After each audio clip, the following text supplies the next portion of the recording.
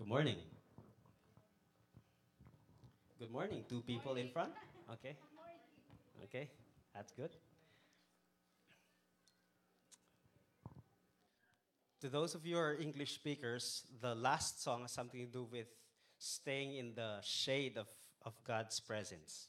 Mananatili sa iyong lilim.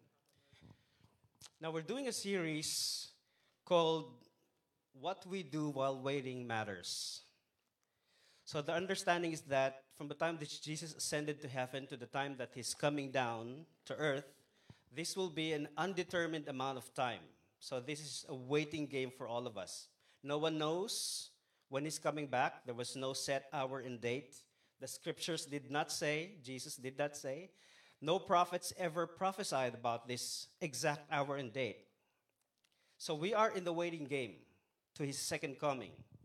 And what we do while we wait matters. Do you agree? Cool. When we were young, we used to play this game. It's called The Boat is Sinking, Group Yourselves into two or three. You cannot group yourselves into one. The boat is sinking, group yourselves in. And we've had a lot of fun with this game.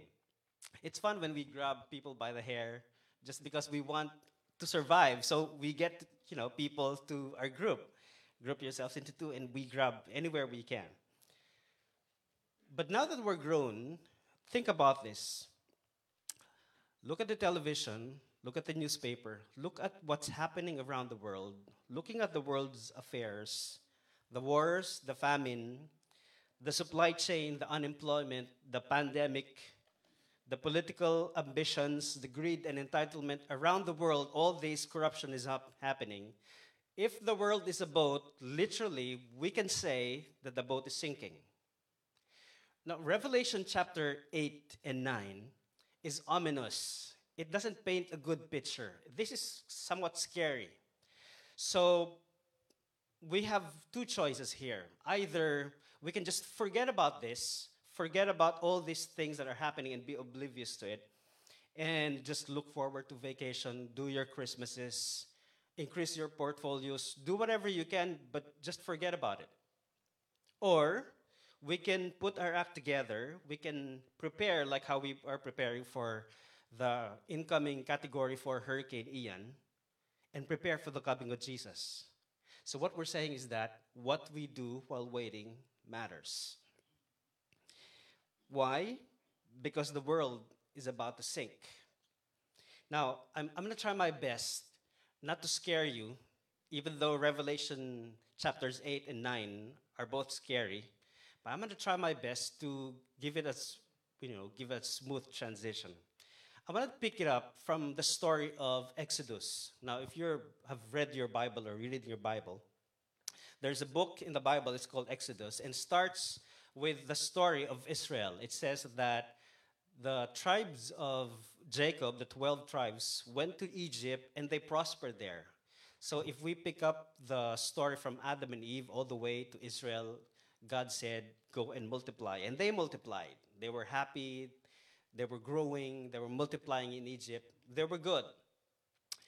But the next ominous thing that happened is that the Bible said the king or the Pharaoh died. The one who died did not know Jacob or Joseph. And the new king felt a little threatened by the growing number of the Jews. And so he thought, if the Jews will grow more than the Egyptians, then if they rebel, we're going to be in trouble. So what he did in a true fashion, in a true Nazi fashion, he devised a plan to do eugenics for the whole nation of Israel. This is a culling and controlling the population. So first, he subjected the whole nation into slavery. And we know that it happened for 400 years of slavery. And when it did not work, because the Bible said that the more they are oppressed, the more they multiplied. It's kind of interesting. But when it didn't work, what he did was to mandate the murder of all the Hebrew boys in Exodus chapter 2. This is very interesting to say the least. Let me give you the summary of what happened in the story, Exodus chapter 1, verses 11 to 14. It said, they built for Pharaoh store cities, Pithom and Ramses. But the more they were oppressed, the more they multiplied, and the more they spread abroad. And the Egyptians were in dread of the people of Israel. So they ruthlessly made the people of Israel work as slaves and made their lives bitter with hard service in mortar and brick and in all kinds of work in the field. In all their work, they ruthlessly made them work as slaves. It's like a repetition. So in this passage, you might probably hear, repeatedly service, hard work, oppression, slavery. Repeated everywhere here. But the point of this is that it made their lives bitter. Here's the thing. If we're going to check what is God doing during the 400 years when Israel is being oppressed, here's the summary of the scriptures in Exodus chapter 2. It says, during those many days, the king of Egypt died, and the people of Israel groaned because of their slavery and cried out for help. Their cry for rescue from slavery came up to God, and God heard their groaning. God remembered his covenant with Abraham, Isaac, and Jacob. God saw the people of Israel, and God knew. This is very interesting. For 400 years, people were crying out, groaning, asking for help. And then at the very end, it says, God heard, God remembered, God saw, and then God knew.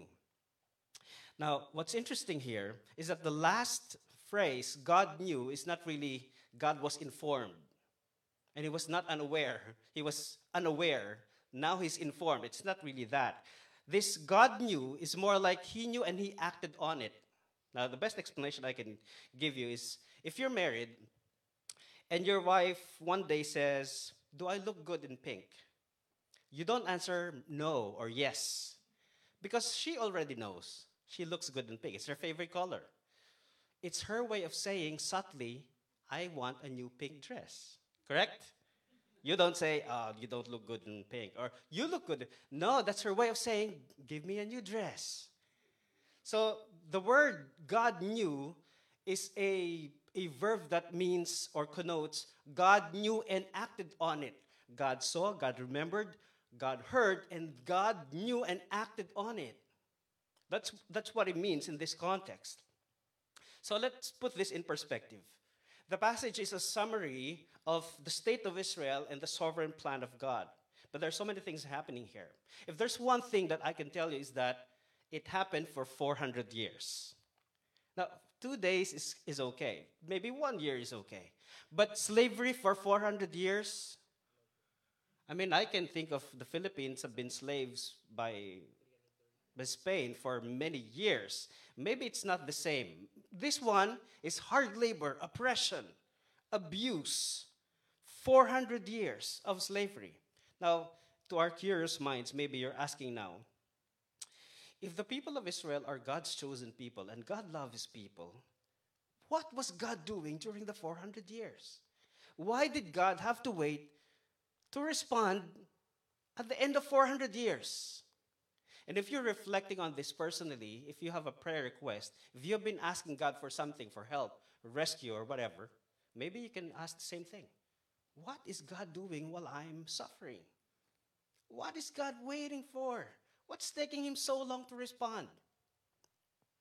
Now, I want to answer that question. Let me give you an answer to that based from what Jesus said in the Gospel of Matthew. Now, Jesus gave us a new definition of the word blessed. And when we hear the word blessed, immediately what comes to mind is Adam and Eve. Go and multiply, blessed. Right? Or Genesis chapter 12. God told Abraham, I will bless you. I will make your name great, famous. I will make you rich. I'll make you famous. And anyone who bless you, I will bless. Anyone who curse you, I will curse. Blessed. Or maybe the end of Deuteronomy that says, I will bless you. I will increase your crops. I will make you, I will bless what you do with your hands. Or maybe the prayer of the benediction of Aaron. The Lord bless you and keep you. The Lord make his face to shine upon you and be gracious unto you. All those kind of blessing. But when Jesus offered this new definition of the word blessed, it's the exact opposite. Exact opposite. Listen to Matthew chapter 5, verse 11. This is what Jesus said. Blessed are you when others revile you and persecute you and utter all kinds of evil against you falsely on my account. Exact opposite. This is not the blessing for prosperity. This is not the blessing for wealth. This is something else. This is suffering. This is what Israel went through for 400 years. Now, let me be clear on this. What Jesus is saying is that to his followers, you are blessed, you are favored, you are happy when you are persecuted on my account. It doesn't sound good, but that's what he's saying. He's saying is that it's an honor to suffer with Jesus. That's the idea of blessed here. It's an honor to suffer with Jesus and for his kingdom. But the operative word here is falsely. Say it with me, falsely. All right. If we are suffering falsely, then Jesus said, we are blessed. That means if we are persecuted for our faith, we are standing up to our convictions, we are speaking for the truth, even when it hurts, we are blessed. But if you are persecuted because you love to gossip, or you have an attitude, or you're a difficult person, then it doesn't count. You're not blessed. It must be falsely on his account. We only have the honor of suffering with Jesus if we are persecuted falsely on his account. If we skip Matthew chapter 5, the next chapter, chapter 6, before Jesus even talked about financial literacy in chapter 6, he gave us a model of prayer, a sort of a prayer that we can pray while we're suffering. So the idea of this prayer is that this must be prayed in the context of being blessed, and being blessed is suffering. So when you pray, he said, you say, Our Father, who art in heaven, holy is your name. Your kingdom come, your will be done. Which means, whatever you plan to do, God, or decide to do, you are the boss, you are in charge. Are you still with me? God is in charge. And because of that, I submit to your wisdom and decisions, even when it costs me to be persecuted falsely on your account. Your kingdom come, your will be done. On earth as it is in heaven. Which means you are in charge, and whatever you plan up there in heaven, I also desire that it will also happen on earth, here. And what that means is that I'm aligning my plans to your plans. In fact, I'm abandoning my agenda, and I'm going to go with your agenda. Whatever your agenda in heaven, also on earth. And I want that for me too, because I'm with your kingdom. Which means when we pray, we are acknowledging that God does everything according to his plan. God has a plan. And if God has a plan, God has a timetable. Say it with me, timetable. Now, this is a kind of hard concept to deal with, because sometimes, or should I say many times, we want a response that's quick. See, God has a timetable. When we say, Our Father in heaven, hallowed be your name, your kingdom come, your will be done, we are acknowledging that God has a plan and he has a timetable. And this kind of prayer is not really an individual prayer. This kind of prayer is a corporate prayer. Listen to the words. Our Father, it's our. Forgive us, lead us, deliver us. It's a prayer, a corporate prayer that the church, the persecuted church, prays. It's not your individual prayer. So, understanding that being blessed is being persecuted falsely on Jesus' account, and understanding that there's a timeline to everything, going back to the 400 years of suffering of the Israelites, if they pray this kind of prayer, they're actually praying that God will speed up his plans for his kingdom to happen both on earth and in heaven. And while they are being oppressed for 400 years, as they pray and wait for rescue, those 400 years of God being silent doesn't mean that the Israelites are not praying hard enough. Oh, believe me, they've been praying hard enough. They've been groaning. They've been crying. But it doesn't mean that they're not praying. It doesn't also mean that God is not interested in their prayers, that God doesn't care, that God is not capable of responding to their prayers. It just means that God is on a timetable. He's on a schedule because he planned it long time ago. Now, The silence of God in Exodus for 400 long years was due to the fact that he had a timetable. And how do we know this? Because Genesis 15 says that God made a solemn promise to Abraham and gave him a prophecy. From the time of Abraham, Isaac, Jacob, and then Exodus in Egypt, 400 years. Since Abraham, he gave a prophecy. And he told Abraham that your descendants will be slaves in Egypt for 400 years. It's already planned, long time ago. And that means during the 400 years, God is in charge. He knows what he's doing. Nothing random is happening. See, here's the thing. If God has a plan and he is omniscient, therefore he knows everything. If he knows everything and he's eternal, therefore he doesn't have memory loss, just like us. He doesn't grow amnesia in his brain. He doesn't forget. He doesn't need to put in his schedule. After 400 years, I'm going to come back and remember my covenant. No, he knows it. He's on schedule. He's omniscient as he is eternal. That means he had a plan, and his plan includes timetable. And it wasn't just the rescue of Israel. It was the justice and rescue of the whole world. It's not just about Israel. It's also about us. So imagine the church here. I'm going to transition to the church. So from Israel to the church, Israel, 400 years of persecution. The church is now undergoing persecution. The followers of Jesus in the first century were arrested and imprisoned. They were maliciously executed because of their faith. They did not cave in to the political demands of the society. They maintained their allegiance to Jesus. And you imagine them thrown in prison, bleeding, and they're praying, rescue us, rescue us. And there was no rescue. The response of God at this point is silence. How does it feel if you're asking for rescue and there's nobody on the line on the other side? Have you ever tried to call 911? It's fast. Denny, is it fast? In 10 seconds, you will get a response. But they have been praying for 400 years. The first century Christians were praying for rescue. But there was silence. Here's what Revelation chapter 8, verse 1 says.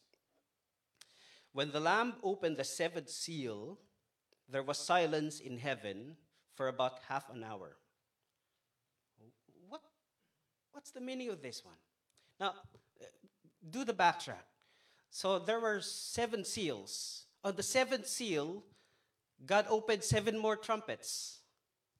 On the 7th seal, God opened the trumpets. Now, this is very interesting to say the least. The fifth seal, when it was opened, we saw that there were saints in heaven who were persecuted and who were slain, and they were asking God for justice. And the response of God was seal number 6. Seal number 6 is an ominous image from heaven.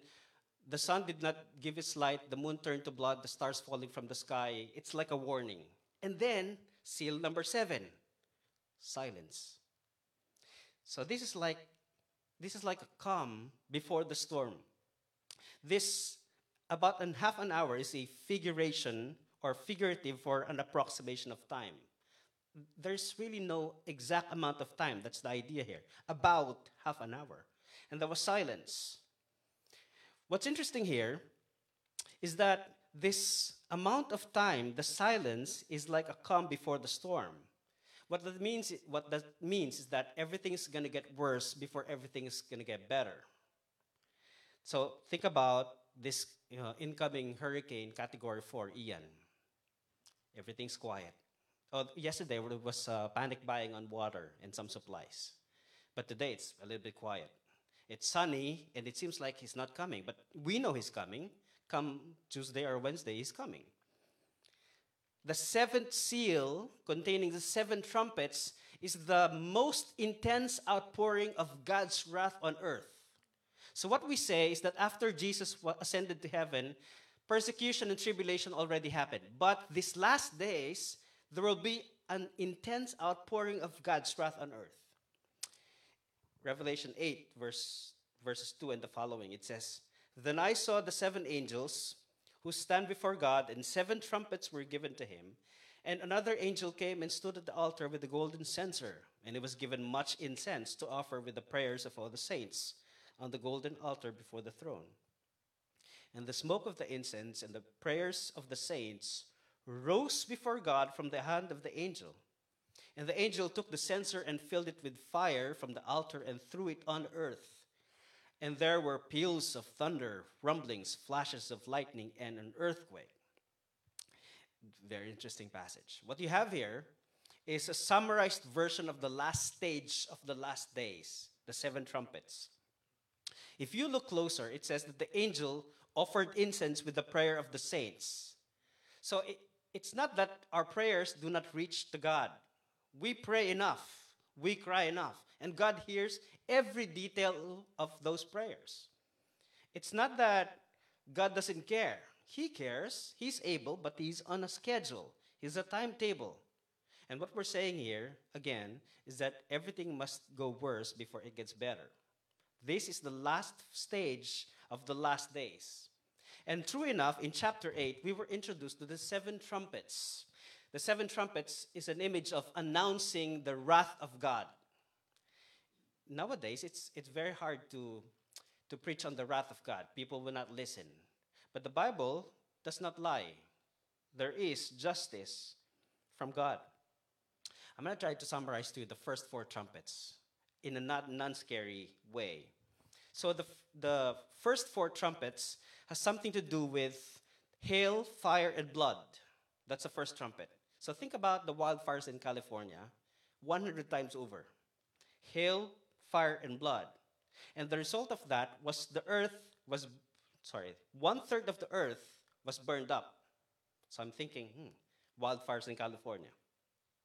Then the sea, second trumpet, then the sea turned like blood, killing third of sea creatures, including merchant ships. So I'm thinking, all my shrimps for my pasta will be gone, one-third. And it says, another one, the third trumpet, the third of the earth's water source gets poisoned. And you get the wormwood poisoning, makes the water bitter. That means no more mineral water. One-third of our drinking water is gone. The fourth trumpet has something to do with the cosmic phenomenon of shortening daytime. One-third of daylight and the light at night was taken away or disrupted. So think about a cosmic phenomenon or a prolonging of winter. So combine them together, the destruction of vegetation, the destruction of water supply, the destruction of seafood, and the disruption of seasons, which if I translate this, which means worldwide food and water shortage, long and freezing winter, and absolute chaos on the streets in every part of the world. And as if it's not yet enough, there are three more trumpets, because there are seven trumpets. So enter chapter 9 of Revelation. It says in Revelation 9:1, and the fifth angel blew his trumpet, and I saw an altars, and I saw a star fallen from heaven to earth, and he was given the key to the shaft of the bottomless pit. What's from the bottomless pit? Terrible creatures. Now, forget about what they look.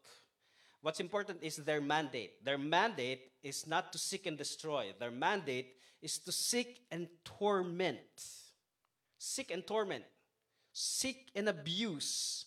So I'm thinking of 400 years of the Israelites getting tormented, oppressed, abused for the very long time, 400 years.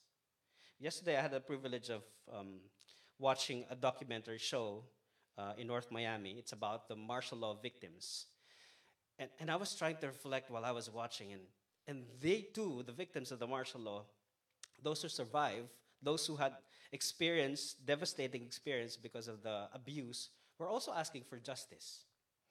And probably the same people who are subjected to the trumpets are also asking for what's going to happen here. This is too much abuse for us. But what's interesting here is that the trumpets will only be subjected to the people who do not have the seal or the mark of God. Now, last Sunday we talked about the 144,000 people who will have the mark of God. These are the church, the people of God. These will have the mark. They will be spared from the trumpets. They will not be spared from persecution, but they will be spared from the torment of these creatures. Listen to verse 4 and 5.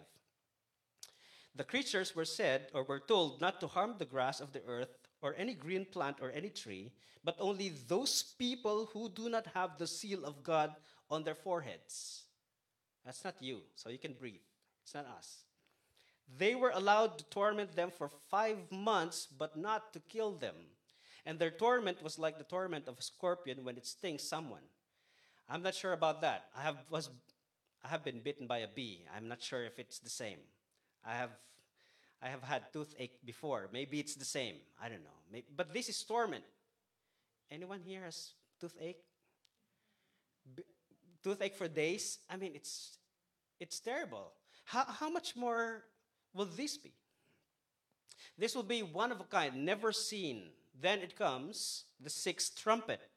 The sixth trumpet is a plague resulting in the death of the third of the earth's population. Now, the current population of the world is about 8 billion people and counting.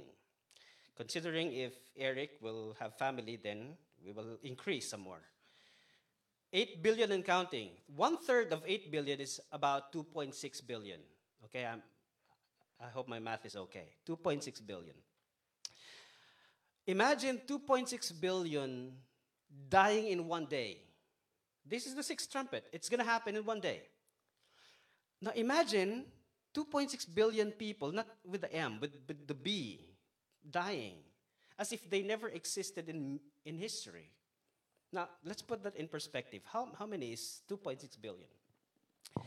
Everybody in Canada right now, everybody in the US, everybody in South America, and because I don't like stinking tofu, everybody in China. I like biryani. India is 1.4, 1.5. So 2.6 is Canada, US, South America, and China. I mean, if we think about it, we're going to have funerals for months. We're going to have supply chain issues, shortage of everything, economic, political issues. This is scary, to say the least. I can even begin to imagine the effect and the trauma or the amount of PTSD that it brings to those who were left behind. And you will probably assume that after all the plagues, after the six trumpets, that people will start calling on God and the church attendance will skyrocket and the media will have series of talks about people repenting and going back to God. Answer is no. Surprisingly, no. Here's what it says in verse 20 to 21. The rest of the mankind who were not killed by these plagues did not repent of their works of their hands, nor give up worshiping demons and idols of gold and silver and bronze and stone and wood, which cannot see or hear or walk. This is the exact contrast to the God of Israel in Exodus chapter 2, the God who saw, remembered, heard, and knew and acted on it. The idols of the people that they worship, including the demons, cannot hear or walk or see.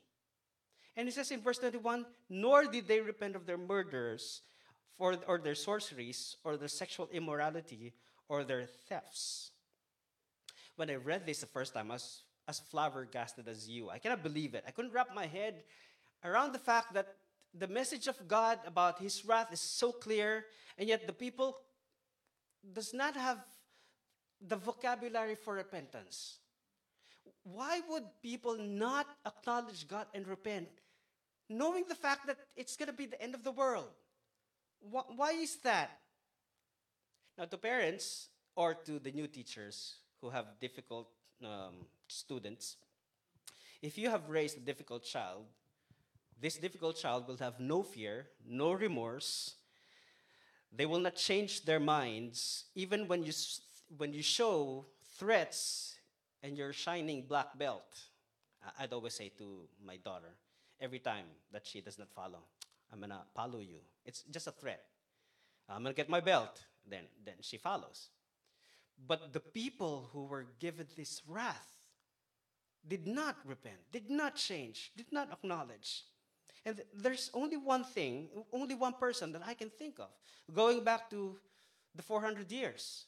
See, Pharaoh were given not one, not two, not three, but 10 horrible plagues. To the point that he was threatened by God that his son will be killed if he does not acknowledge God. And still he did not. Pharaoh never acknowledged God, never surrendered, never bowed down his knees or switched his allegiance to Yahweh. Like a difficult child, he just sulked and waited for his chance to get even. The question is why? Why would people not repent in the face of these overwhelming odds of God's wrath? Here's what Jeremiah's diagnosis of human heart's condition. Jeremiah chapter 17, verse 9. He said, "The heart is hopelessly dark and deceitful, a puzzle that no one can figure out." It's dark and deceitful. Anyone watched the last Batman here? It's dark. I mean, there's evil in there. If the human heart is corrupt, deceitful, sick, and definitely untrustworthy, why is the world's wisdom telling us to follow our heart? If the heart is deceitful, dark, and untrustworthy, why is the world's wisdom saying, follow your heart? When you're on the brink of making a major decision in life, why follow your heart when you know for the fact that your heart is deceitful? Now, let me throw in this pop culture here. One famous American singer-songwriter named in 2019 by Time Magazine's 100 Most Influential People popularized a song. It's entitled Born This Way. The lyrics goes like this. I'm not going to sing it. Here's the lyrics. I'm going to ask Eric to sing it later. Here's the lyrics. My mama told me when I was young, we were all born superstars. She rolled my hair and put my lipstick on in the glass of her boudoir, saying, "There's nothing wrong with loving who you are," she said, "'cause he made you perfect, babe. So hold your head up high and you'll go far. Listen to me when I say I'm beautiful in my way, 'cause God makes no mistake. I'm on the right track, baby. I was born this way." Before you even say amen to that, Lady Gaga, in the spirit of transparency, admitted that her song was inspired by another song or by another artist by the name of Carl Bean. Carl Bean is an openly gay Motown and disco singer who established a church in Los Angeles. The name of the church is Unity Fellowship Church, and this church welcomes and supports gay, lesbian, transgender African Americans.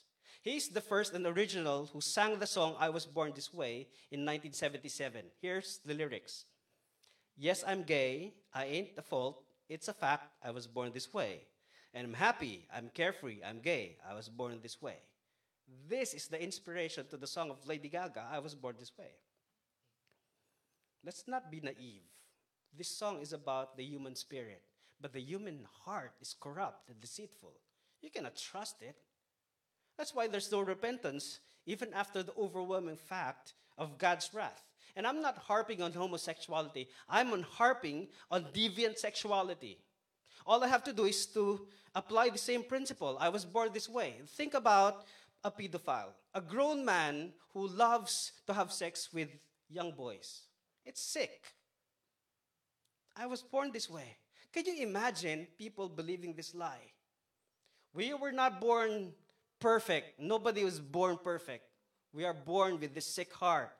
And that's why we need a Savior. We cannot trust this lie. The truth is that we were born with a sick heart. And that's why instead of bowing to the Lordship of Christ, people in Revelation chapter 9 invent their own God. We have created our own God, a God who doesn't demand accountability, a God who supports whatever lifestyle we choose, a God who wouldn't say no to every prayer request, a God that is tied to a bunch of strings that we manipulate with our hands. That's the God we want, an idol that we worship. That's the God people would rather have, despite the obvious display of God's judgment and wrath. So Pharaoh would rather suffer than bow down to Yahweh. Pharaoh would rather extend the plagues to 10, even if it meant losing his own son, because his heart is too stubborn. His knees are too stiff to bow down to God. Now, we aren't just talking about false gods or worshiping idols. He also mentioned about murder and sorceries. Now, sorceries is about magic of any kind. Now, we're not talking about Penn and Teller or David Blaine. Those are for entertainment. We're talking about real sorceries. Real magic that involves the power of demons. It's about the manipulation of the spiritual world with the aid of demonic powers. Now, people who already worship idols wouldn't care less even if they get involved in sorcery, because people would do anything to get rich, to get ahead, to be famous. And then it mentions immorality and theft. Now look here. Immorality is always discussed in the Bible together with pornography, porneia.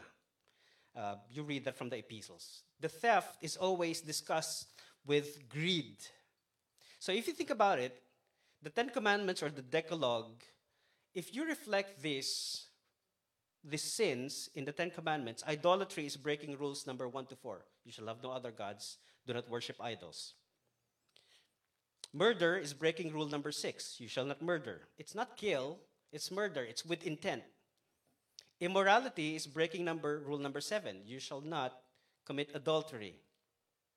Theft is breaking rule number 8 and number 10. You shall not steal. You shall not covet. And you won't find these people inside the prison cells. You find these people in ordinary clothes, going to ordinary jobs, living their ordinary lives.